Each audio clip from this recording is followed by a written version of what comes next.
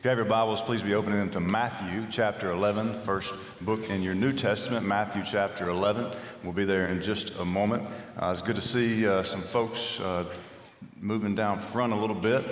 Reminds me of the story of the preacher who was approached by his elders, and the elders said, "Hey, we've got this new contraption that we're going to put in the auditorium. We're redesigning the auditorium. We're going to take out all the pews. And we're only going to put a pew on the back row. And then once that back row fills up, as it normally does, there's going to be some hydraulics that move that pew all the way down to the front. And then a new back row will pop up. And then so on and so forth." And so the preacher said, "Wow, that's amazing. I can't wait." And the elder said, "Well, you ought to see what happens to the stage when you preach too long." So, preach on. We often, though, have an idea of what we want to see. And as a church, we've been stating for the past several months that we want to see kingdom-devoted disciples making disciples of nations and generations. This is more than just some catchy vision statement for us. It's the lifeblood of who we are. And so in a few weeks, you'll notice the flags on the stage. The World Games will be here in our city. You're probably hearing more and more about that. 108 nations will be represented in the Games right here in the city of Birmingham. And when I think about the kingdom of God, I think about Revelation 7 that reminds us that we live in a kingdom that is made up of every tribe, every tongue, and every nation. And so when I gather in here today to worship, I don't just think about those that are gathered here in this room, although I love you and I'm so thankful to be gathered in this physical space with you. But I also look over here to the flag that represents Honduras and the brothers and sisters that I've met there. I look up on this higher row and I see the flag of the Philippines and the brothers and sisters that I've met there, and in several other places. And I'm reminded that in God's economy, that His kingdom is bigger than anything that we even can imagine in our small little brains. And we serve an amazing God. In this series, we've been exploring the world game-changing reality of Jesus' coming, why He came, the good news of the kingdom that He came to proclaim, and how we live into that reality of becoming kingdom-devoted disciples. And even though Jesus talked more about the good news of the kingdom than anything else, His followers often had doubts. His followers often had doubts about this kingdom and about the Jesus who was establishing it. So in Matthew chapter 11, starting in verse 1, if you'll follow along with me. After Jesus had finished instructing His 12 disciples, He went on from there to teach and preach in the towns of Galilee. When John, who was in prison, heard about the deeds of the Messiah, he sent his disciples to ask Him, "Are you the one who is to come? Or should we expect someone else?" Jesus replied, "Go back and report to John what you hear and see.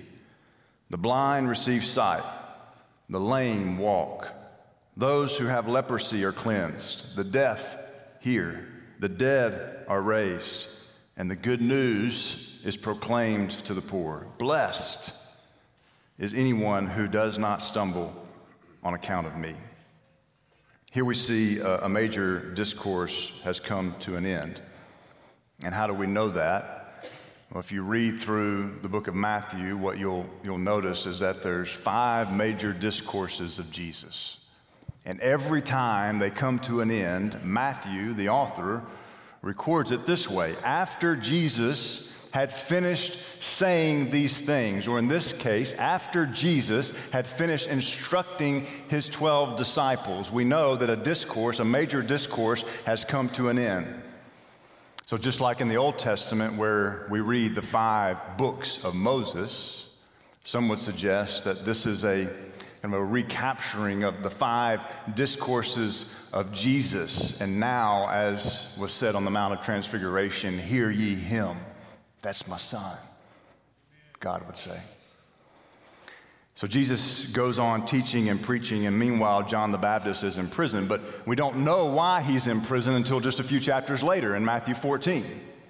In Matthew 14, we figure out why John the Baptist is in prison.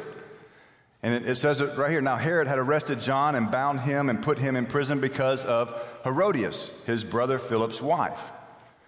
For John had been saying to him, "It's not lawful for you to have her."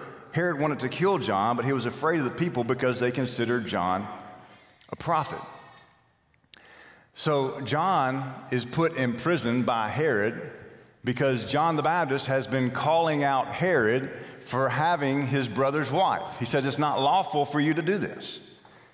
And what was true then is true today, is that we live in a culture that does not appreciate accountability whatsoever.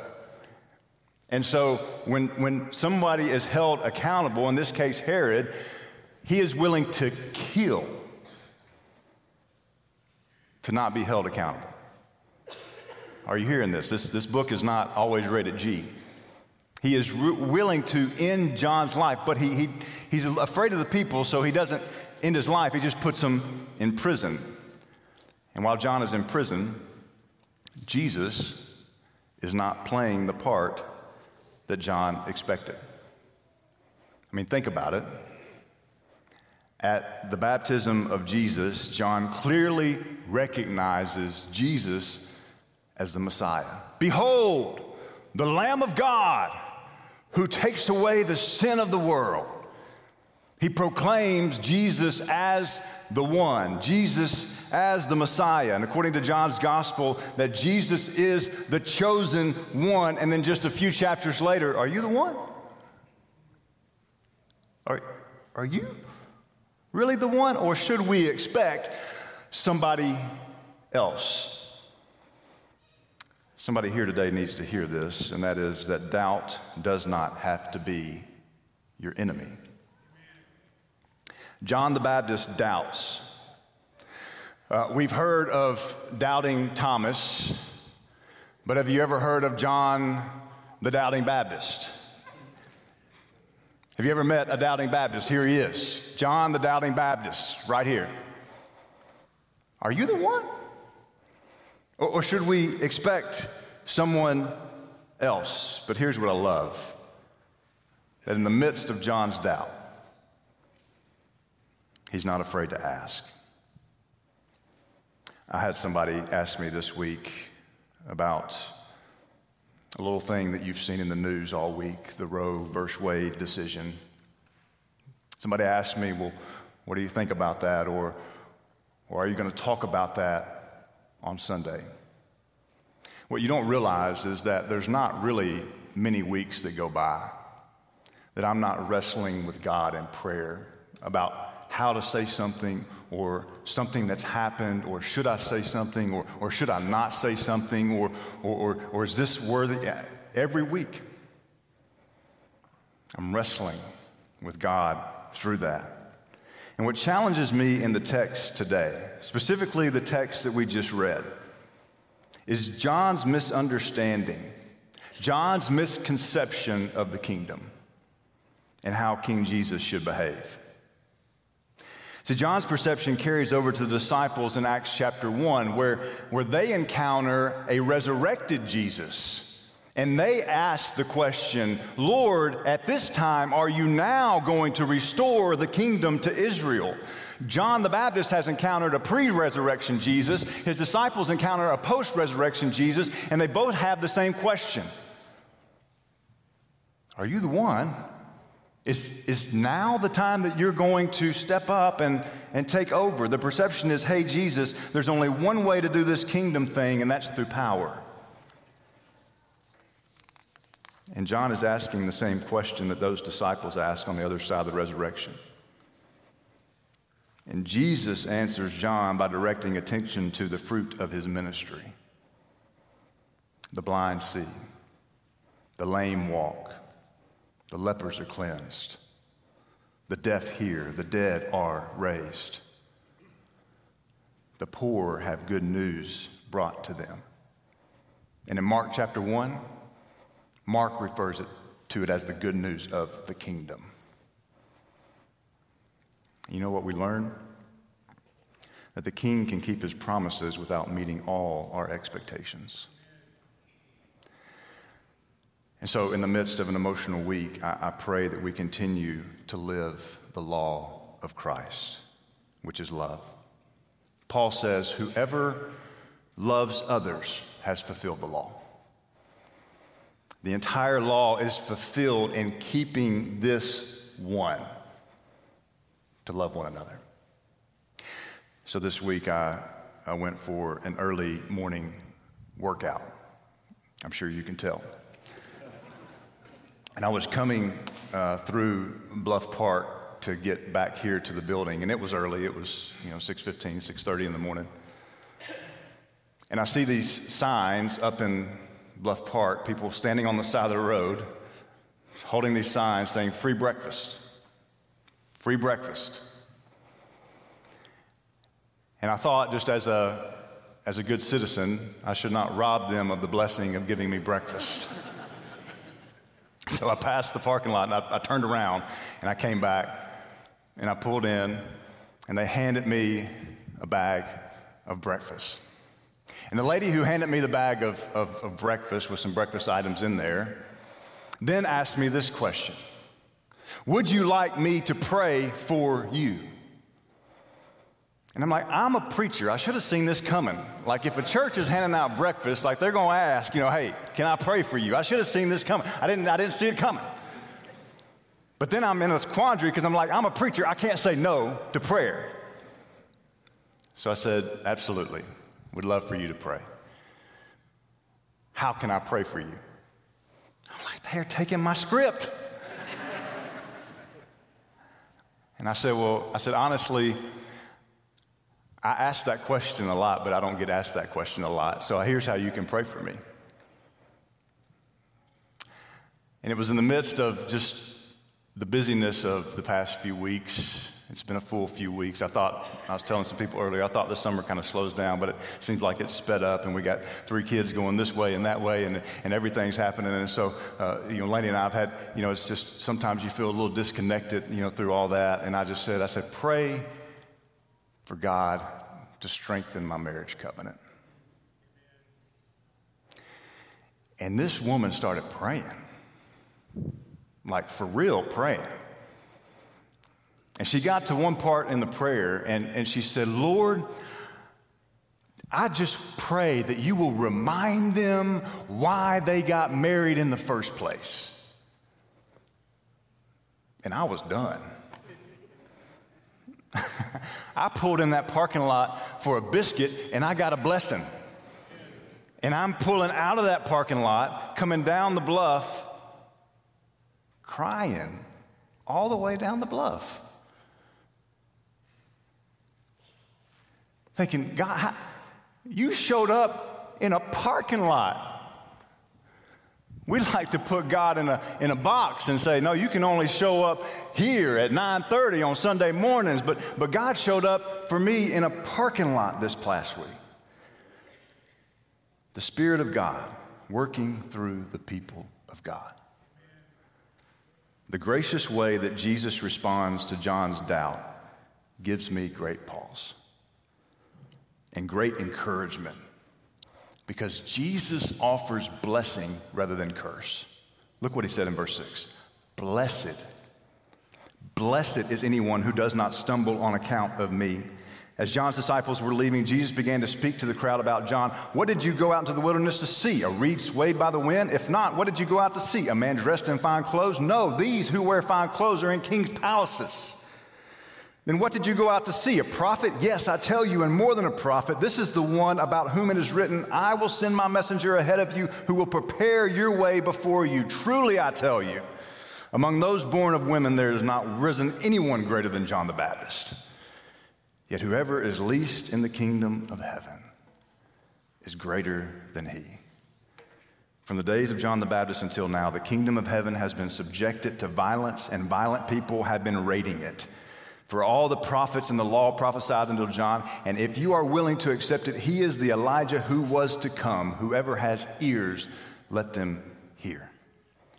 Jesus was, catch this, Jesus was paying John the Baptist this great compliment, but saying that the time for that sort of work had come to an end, that the kingdom of heaven is now breaking in. And look what he says in verse 16. Red letters. To what can I compare this generation? They are like children sitting in the marketplaces and calling out to others, we played the pipe for you and you did not dance. We sang a dirge and you did not mourn. This is like children saying, hey, let's play wedding. You be the groom, you be the bride, you be the preacher. Anybody ever do that as a kid? And then one of the kids stepping up and saying, no, I don't want to play. Well, let's play funeral. No, I don't want to play. Not like that. Jesus is saying this generation is annoyed with me because I don't dance when they say dance.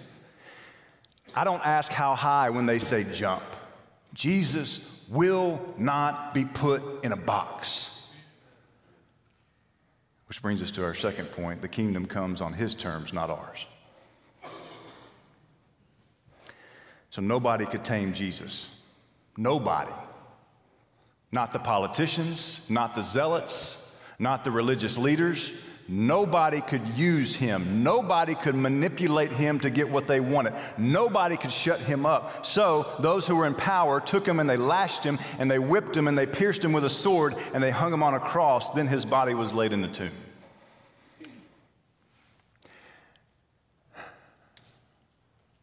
And some doubted. There's this little verse in this little book in the New Testament. It's the book of Jude. It's not a book that gets read very often, but it's unique because it only has one chapter. So it's not like Jude chapter this, verse this, it's just Jude verse. And in Jude verse 22, it says, be merciful to those who doubt.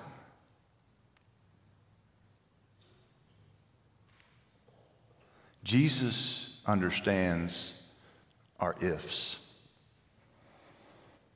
In his book, No Doubt, author John Ortberg says, I do not know why tragedy, which destroys faith in some people, gives birth to it in others.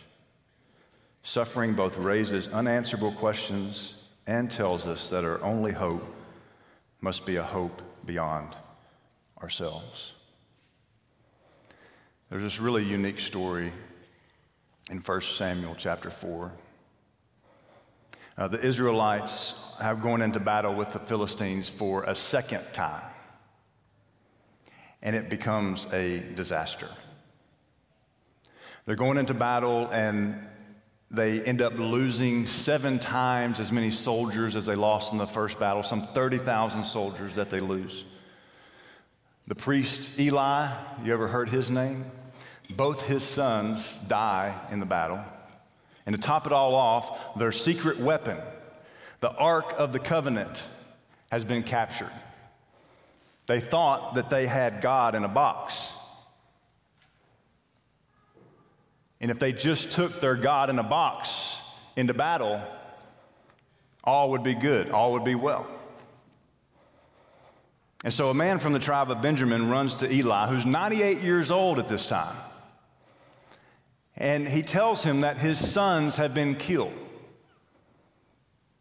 Imagine receiving that horrible news. But when the priest Eli hears that the Ark of the Covenant had been captured, you know what the text says? He fell out backwards. He fell backwards, broke his neck, and died. How'd you like to be doing that eulogy? But the story doesn't really end there, because Eli's daughter-in-law gets the news, get this, while she's giving birth. She gets the news that her husband has died. Her father-in-law has died. Her brother-in-law has died. She gets this news while she's giving birth to their child. There's this word in Hebrew. It's the word kabod. And it means glory. It's this beautiful word in Israel. And she names her child, not kabod.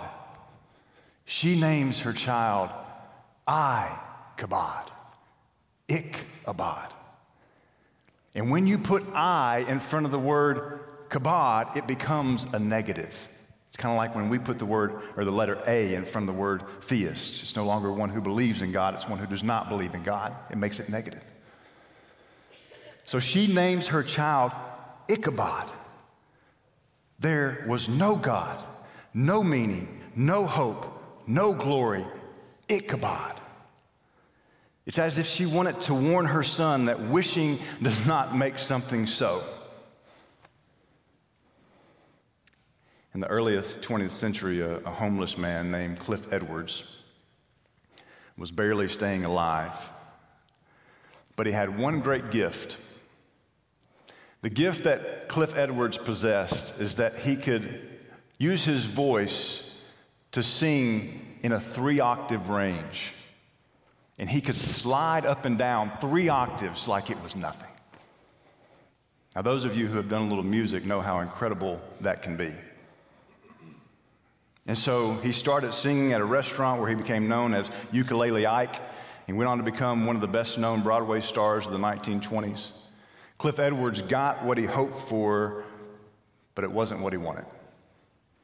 And he began the long slide down, the spiral down through alcoholism, through gambling, through tax troubles, through bankruptcy and drug addiction. He died forgotten, broke, and on welfare in 1971. But I had a soft spot in my heart for him when I learned that one of his last jobs that he got before his descent was a job in the big movie Pinocchio. His role was as the voice of Jiminy Cricket. And the song he sang, "When You Wish Upon a Star." When you wish upon a star, makes no difference who you are. Anything your heart desires will come to you. It's a wonderful song from my childhood, but it's not true. There's only one kingdom that's real. And the goal of life in the kingdom is not a life free from doubt, but a life that's free and full because it is full of trust. So, 3 questions that I want us to reflect on this week, that as we enter into yet another week, that we focus on how can we live out this kingdom. Not a kingdom that's free from any doubt or free from any questions, but live into the midst of a kingdom where we are fully trusting. Number 1 is, how can you love your neighbor this week? Sounds like a really simple question. But I'm going to tack on something to the end of that. How can you love your neighbor this week that you don't agree with? I'm going to give you 5 seconds. Get somebody in your mind. Don't make this just words on a screen. Make it real. How can I love my neighbor this week? Question number 2 is, who can you connect with for encouragement?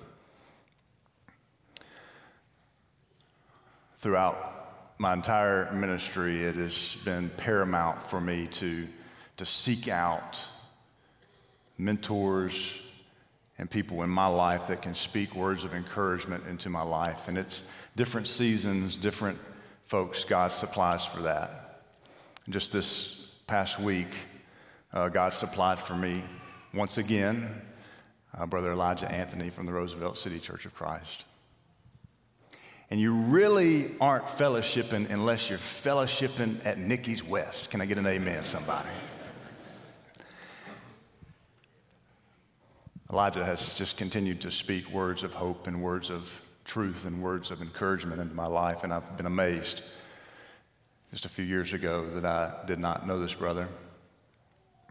And we sat, we broke bread, and we provided encouragement and prayerful support for one another. Who is that for you? I'm going to give you 5 seconds. If you don't have someone in your life that you can seek out encouragement from, pray that God reveal that person to you and that you be bold enough to invite that person to a time of fellowship. Question number 3 is, where are you finding rest for your soul? Maybe a better question is not where are you finding rest, but who are you finding rest in? Now that you have a little context, I'm going to share a passage with you that you may have heard many times. But now that you have the context of the whole chapter, I want to share with you the close of Matthew chapter 11, where Jesus says these words, "Come to me, all who are weary and burdened, and I will give you rest. Take my yoke upon you and learn from me, for I am gentle and humble in heart, and you will find rest for your souls. For my yoke is easy and my burden is light." I'm going to ask you to stand as we pray together, and as we close this prayer, we will say the Lord's Prayer together. And so, Father, I come to you, we come to you in Jesus' name this morning, because that's the only way that we can. He's the way, He's the truth, He's the life. No one can come to you except through Him. Father, I pray that as we reflect on your word this morning, that we will not just let it be a seed that falls to the ground and withers away, but may it be a seed that's been planted. For some of us, maybe it's replanted deep within us, that we will truly meditate on and think about and begin to live out and practice what it means to live the Jesus way, what it means to seek first the kingdom of God. God, I pray for those who are struggling through the loss of a loved one, those who are struggling financially, those who may be concerned about a family member, those who may be concerned about a health issue that is going on right now. God, I pray for your presence. God, I pray that we as a church family will come alongside one another and not be afraid, but be bold to enter into one another's lives, and that this ecclesia, this gathering, this church will be what you've called it to be, with Jesus as our cornerstone, Jesus as our guiding post, the one who calls us to come to him, who's gentle and humble in heart. And so we pray as Jesus taught us to pray. Our Father, which art in heaven, hallowed be your name. Your kingdom come, your will be done, on earth as it is in heaven. Give us today our daily bread, and forgive us our debts, as we also have forgiven our debtors. And lead us not into temptation, but deliver us from the evil one. For thine is the kingdom and the power and the glory forever. And all God's people said, amen. If you have a need this morning, there'll be a shepherd down front. Would love to meet with you, pray with you. If you need a more private setting, there'll be a shepherd and his spouse back here in this room, the chapel. Today's the day that you want to name Jesus as Lord. Be baptized in him. Come see me. Let's sing.